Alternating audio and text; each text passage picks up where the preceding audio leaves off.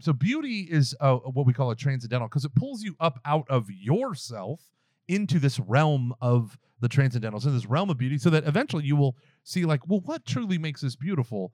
Not just that it tells you a moral, but it gives you a glimpse of the God who is wild beauty itself.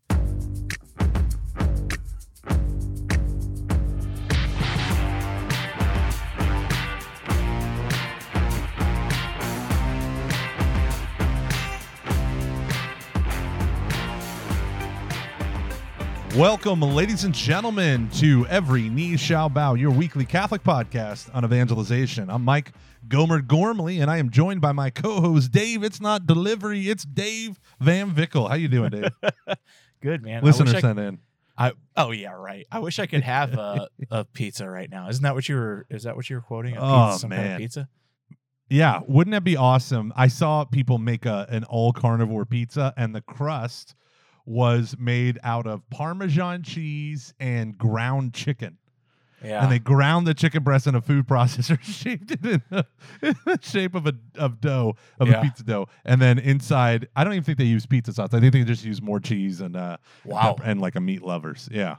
Yeah. That sounds great. Good protein. No, protein, I mean, bro. Actually, that grosses me out. I'm not good at substituting things, but I hate substitutes. I hate substitutes. Me too. I don't know Hey, why we got our new keto crackers. Go away. Right. I hate it. Exactly. I'd rather just deprive myself. Absolutely. Yeah, but you know what, man? It seems like people are self-unquarantining.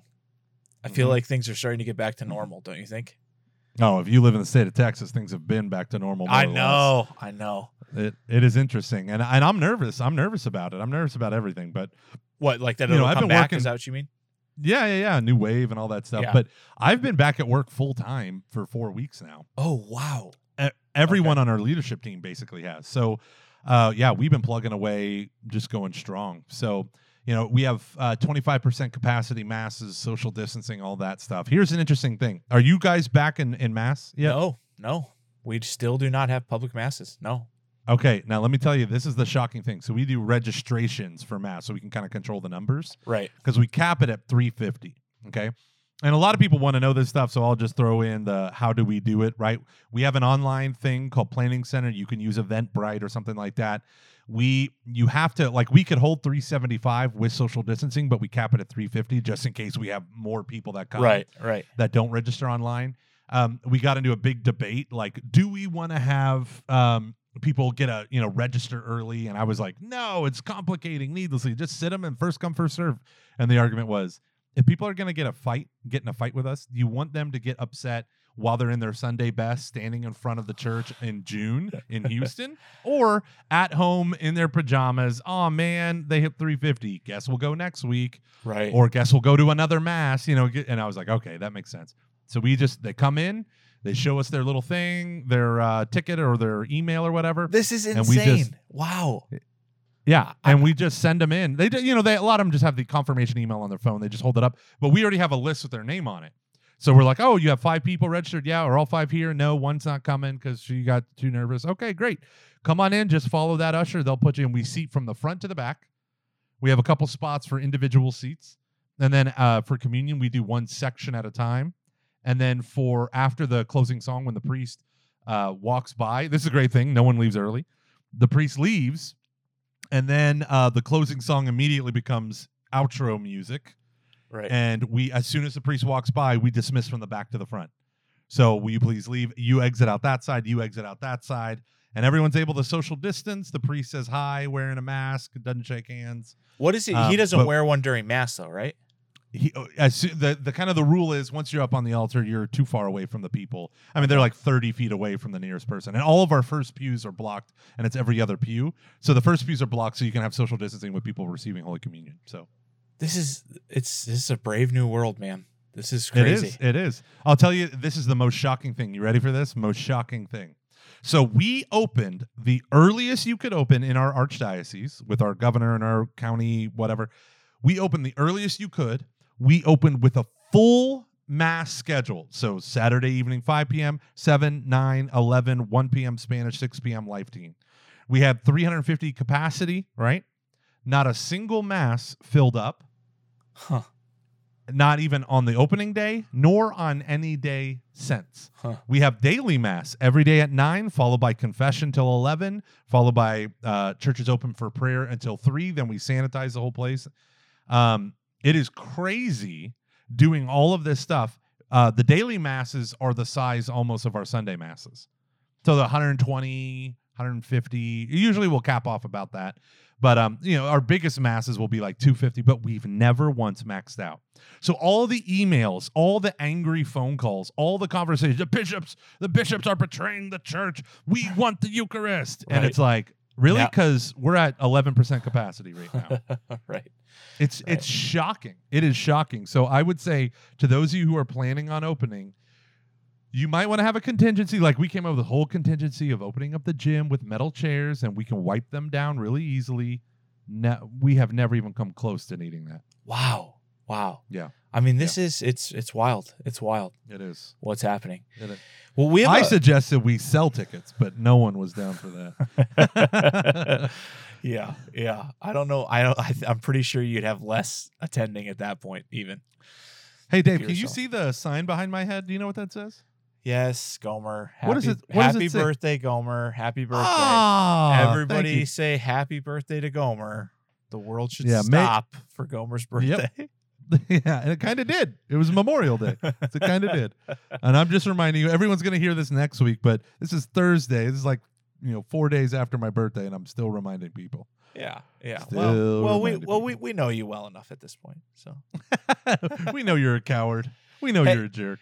Hey, so the topic today, we'll probably super excited. Yeah, we'll probably talk about this a lot. I mean, but this topic today is important. So I've mentioned this place before. We got an email several months ago from someone who owns a small art studio in Pittsburgh. It's called Sacred Art and Wellness, and they have religious art. And then they also do like, I can't remember what it's called, Soulcore or something like that. It's like an alternative to yoga, Christian alternative to yoga or something like that. And she asked just about, evangelizing through art and evangelizing through this resource of this store. And, what are our tips about it and everything like that. And, this is like an important topic because I think that, and Gomer, you can disagree with me if you think I'm wrong, but as the culture gets further and further away from God, I think like beauty is going to be what connects them back to God and not necessarily just an onslaught of hitting someone over the head with the gospel. It's going to be more like the true, the beautiful, the good, that bridges that gap between a culture that is lost and the one who can save the culture. I think when we talk about beauty, so often we just, and this is going to sound weird to say this, we just reduce it to art. And I think a lot of people, so famously, William Lane Craig, who's a famous Protestant apologist, and Bishop Barron had a sit-down discussion, and they were talking about different things and different aspects of their ministry. And Bishop Barron says he believes that the way to evangelize our culture is to lead with beauty. And they said, what does that mean? He's like, we'll take them to Chartres Cathedral. Let them see the rose window and how Christ is at the center of it. And look at this and look at that. And he goes, but then you got to talk to him. But then you got to, I don't understand how you can win with beauty. And the idea is, I think Bishop Barron didn't nail it in that talk, but he does in his other books where he talks about the beauty of Mother Teresa's life wins people wordlessly almost, right? And that's the thing. Thomas Aquinas defined beauty as being as apprehended by, or like the goodness of the being as apprehended by the senses, especially seeing and hearing, so music and art and all that stuff. But one of the things that I think we can lose sight of is not lose sight of, an intellectual argument that brings coherence to the Catholic faith, that brings a unity to it. I think it can be a beautiful thing. So when we talk about beauty, it's not just art. It can be, and we talk about I just canonized him. Pope Benedict talked about. That's okay. I'm fine with that. Yeah, me too. The art of Christian living, like the art of life. Right. And there's an element to incorporating beauty into our life. It's not just the science, it's the art. It's not just the technique, right? It's the unity that makes something beautiful. And when other people see that, they're led deeper in, because ugly things should repulse us. Yeah, of course. And that's it's a beautiful draw, because you can be drawn to the universal and not even know it, right? I mean, everyone is drawn to the universal, and no matter how badly they maybe abhor the moral side of Christianity or those things, beauty astounds and beauty captivates in these things. So I think this is awesome. Like, so let me tell you a little bit about this store, right? So it's in a place in Pittsburgh called Brookline, which I would describe as like super hipster. Okay. Yeah. And the girl who owns this and her husband, like, they're like cool. Okay. Like, so like, I'm a huge nerd and I'm not cool to anyone. Like, they seem like super cool. Right. So you walk in and you're like, oh, this is awesome. Right. And we're talking fedoras. We're talking deep V-necks. We're talking. I don't know about all that, but they definitely fit in. Right to that. And can talk, can talk to a culture that I probably couldn't talk to. But then all of the paintings are Marian, pretty much. Okay. The majority of them are. And they're really excellently done. And I guess my tips would be continue on in the excellence, because one of the worst things that Christians can do is bring a utilitarianism to art, where you think like, that this is where we get like glow in the dark rosaries, right? Like excellence is what is going to draw people in, and the beauty is going to draw people in. And it doesn't even necessarily have to be religious, although I think her paintings are very just evangelistic in themselves, just because they're very compelling. But the excellence and the beauty. And so they host like local Catholic artists like once a month. Like, they have a rosary outside on their sidewalk and everything, and they'll have like a local Catholic, maybe singer or musician or something like that, come. And I would just like, I would call you on to like continue on to make sure that what you're putting out there is truly excellent, so that the culture can see, right? Like, it can be done. Christianity can be done in an excellent, beautiful, good, and true way. And really, that's the way it should be done. It is the way. When we talk about, it was a Mandalorian reference. Yeah, I got it, you nerd. Okay, settle down, baby. It was beautiful. No, when we talk about excellence, this is something that happens when someone calls something Catholic or Christian. We give it a huge benefit of the doubt, a huge margin of error, and we don't ask for excellence at all. Right.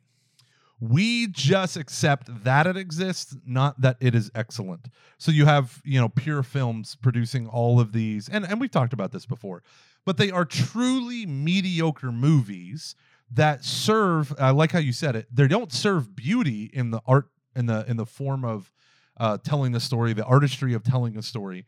They serve the utility of getting a moral across, right? With the story 100% taking a back seat. So you have, Kirk Cameron's Fireproof, right? Okay. You have I never saw it, but I've heard. That was I believe that was the first one. Okay. But these are movies that you would describe them as Hallmark movies. Right. That quality. Right. The same, almost the identical. My favorite, there was that football one that used to make a Life Teen Youth Minister cry every time he would talk about this one scene. So I was like, all right, I got to watch it. And I watched that movie and I got to that scene. I was like, are you kidding me? This is the dumbest.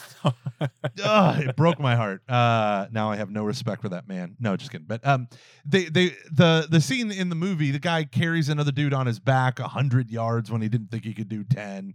And he just, I'm carrying my brother like I'm carrying my cross. And then all of a sudden, because of that instance, spontaneous Bible study erupts all over the high school campus.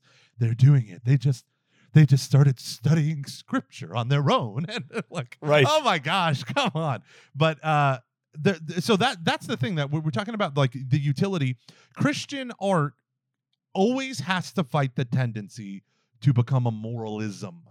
Always. Right. And that's where you get the reaction to it of art for art's sake. Like something is worthy of beauty. Something should be made if it's beautiful, just because it's beautiful, not because it shows me the story of Jonah and the whale. because it teaches me thou shalt not steal. Like, there are elements of beautifully compelling stories that are beautiful in and of themselves. And my favorite is to talk about J.R.R. Tolkien's Lord of the Rings.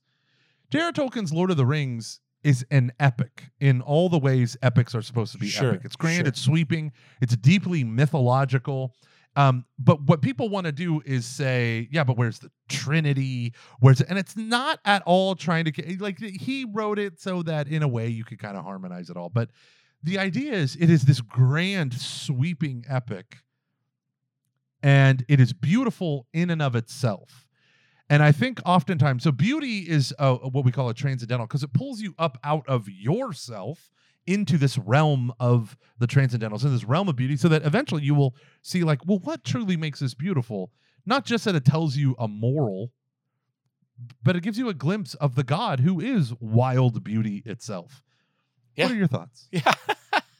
Your thoughts are, yeah. No. I couldn't agree more, and I couldn't feel like, we're getting further and further away from that, in a sense. I think there's a movement to, like, bring that back. Like the Catholic creatives movement and stuff like that. Yeah. But I think that we do have a real issue with all of our medium trying to get across one specific point and not just love the created universe and want to express the beauty of that universe, right? Including their own souls and hearts and things like that. So I think that, it would be a dang shame to settle for bad Christian art. Do you know what I mean? It's a dang shame to settle for bad Christian art. And I think we have to be really careful of that. And I think evangelizing through art, it's even easier to fall into that slip, right? Because I've had so many parents say to me, well, I watched whatever latest Christian movie came out from whatever, company. And well, then my son said this at home, and I sent them the movie. And I couldn't think of, like, almost a worse way to evangelize, honestly, because it says a few things. First of all, it says, you can hate this movie but still get the message, and that's going to work. Number two, I'm not going to dig in. I'm not going to sit here and dig into the hard parts of our life and get into you and do it myself. And I think number three, it's a Band-Aid, right? Like, it's once again the Band-Aid. Like, oh, this happened, I'll just send them this movie and it'll fix it, and those are problematic. Yeah. Go ahead. Go ahead. Okay. So there is a certain non-Ascension Press media company that produced a Catholic media company that produced a marriage curriculum. I'm trying to be delicate, Dave. I'm okay with this. And I run marriage prep now at my church. I'm never delicate, so I'm fine. I have read and reviewed half a dozen of the kind of the top tier DVD book resources that are out there. And I just want to compare Ascension Press's with this one.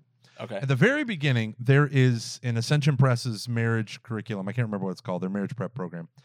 They have a story of boy meets girl, boy and girl fall in love, boy and girl get married.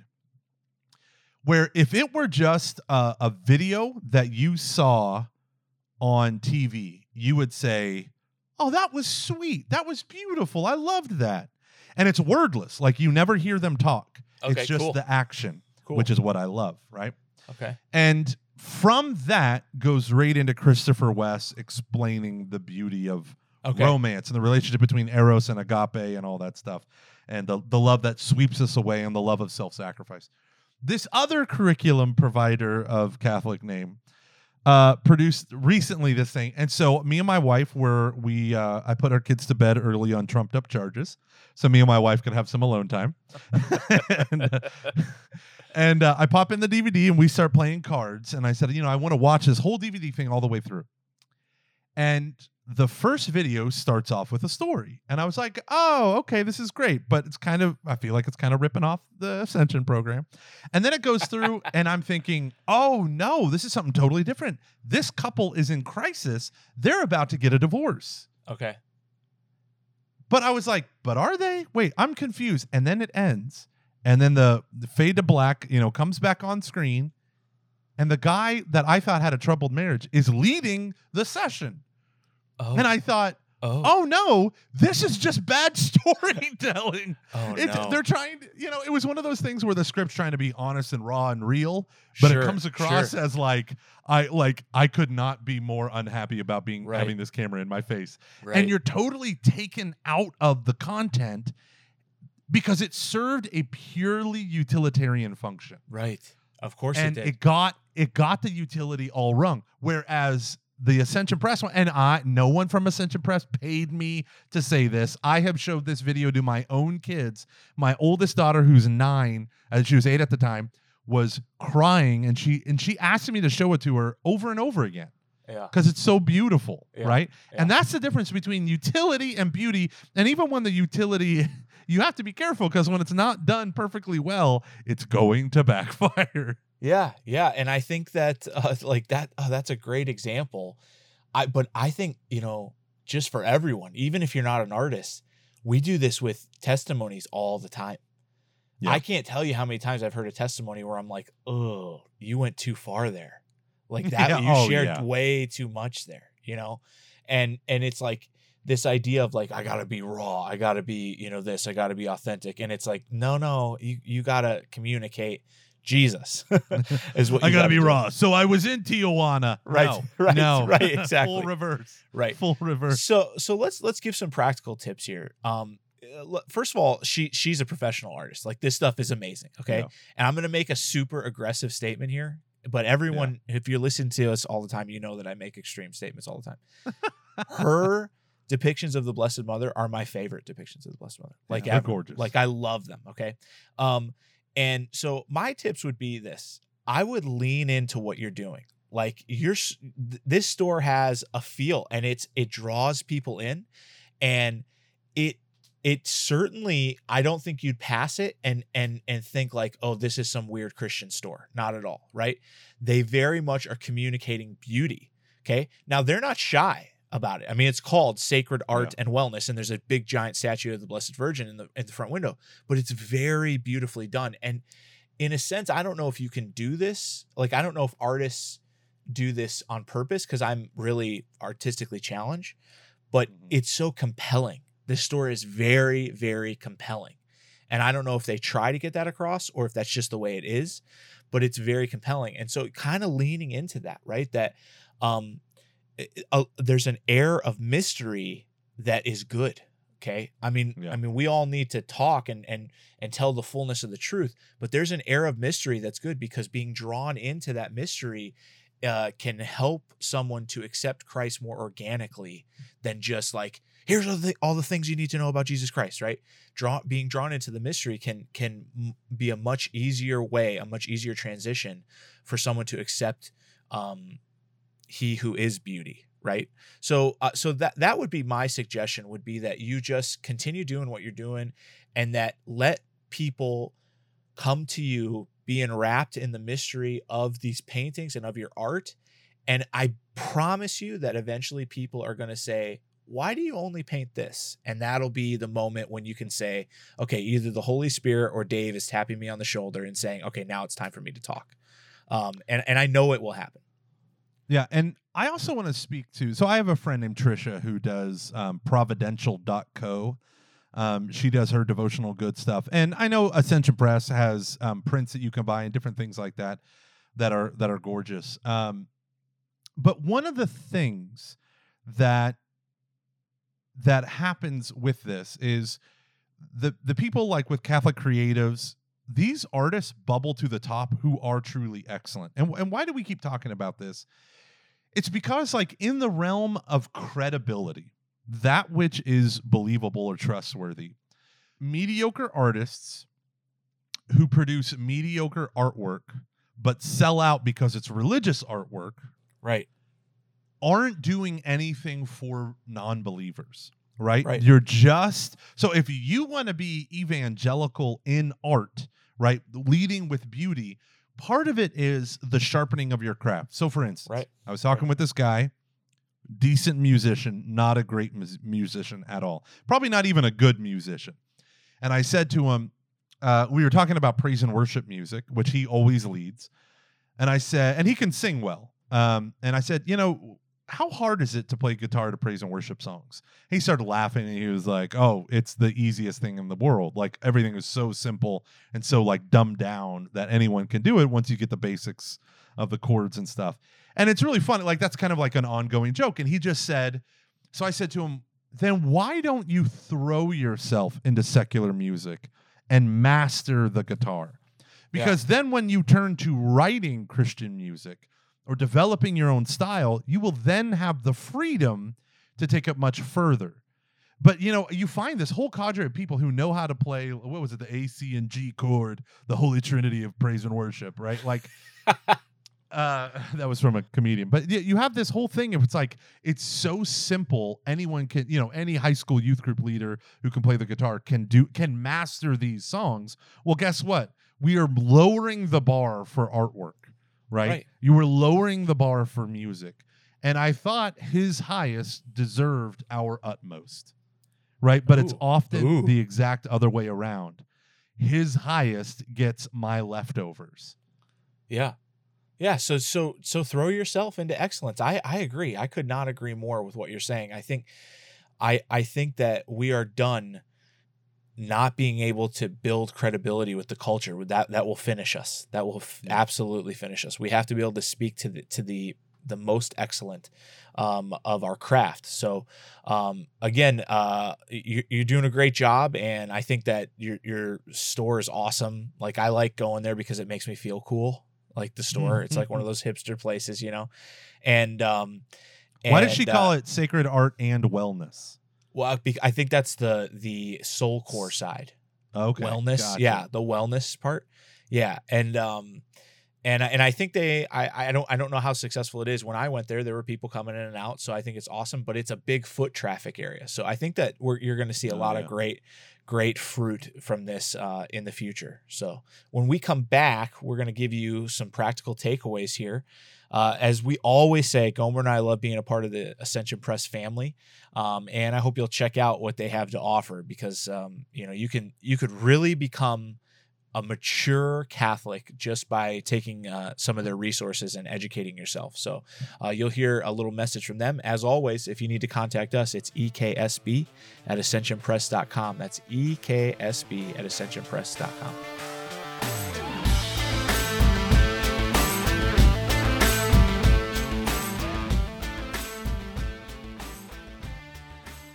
We all know, no surprise, we are facing a crisis in marriage and family life in our world today. But the Holy Spirit grants the church what she needs when she needs it. And the great gift given to the church today to respond to this crisis, without a doubt, is St. John Paul II's glorious vision of life and love called the Theology of the Body. Of course, anyone familiar with this beautiful theological vision knows that this needs to be translated in such a way that today's engaged couples can receive it, embrace it, and live it out in their lives. That's the gift of the Joy-Filled Marriage Program. Whether you're familiar with the Joy-Filled Marriage Program or you're new to it, you'll be glad to know this program has been updated and given a fresh approach specifically with today's couples in mind. Not only do we unfold this glorious vision for them, but we also give them practical tools to live it in their lives. Here's what you get with the Joy-Filled Marriage Program. Beautifully designed written materials for both leaders and couples, and short, compelling cinematic videos featuring experts and witness couples that do the heavy lifting for you in addressing some of the more difficult and sensitive issues. 94% of the couples say this program improved their relationship with the church and their understanding of church teaching. And 97% of the couples say this program improved their relationship with God. What do these statistics tell us? It's not that these couples have heard an authentic vision of Catholic teaching and rejected it. Rather, the large majority of them simply haven't heard the church's teaching presented to them in a beautiful, compelling, and life-changing way. But when they do, they're open to it. They take it in, and it really changes lives. If that's what you want, the Joy-Filled Marriage Program delivers.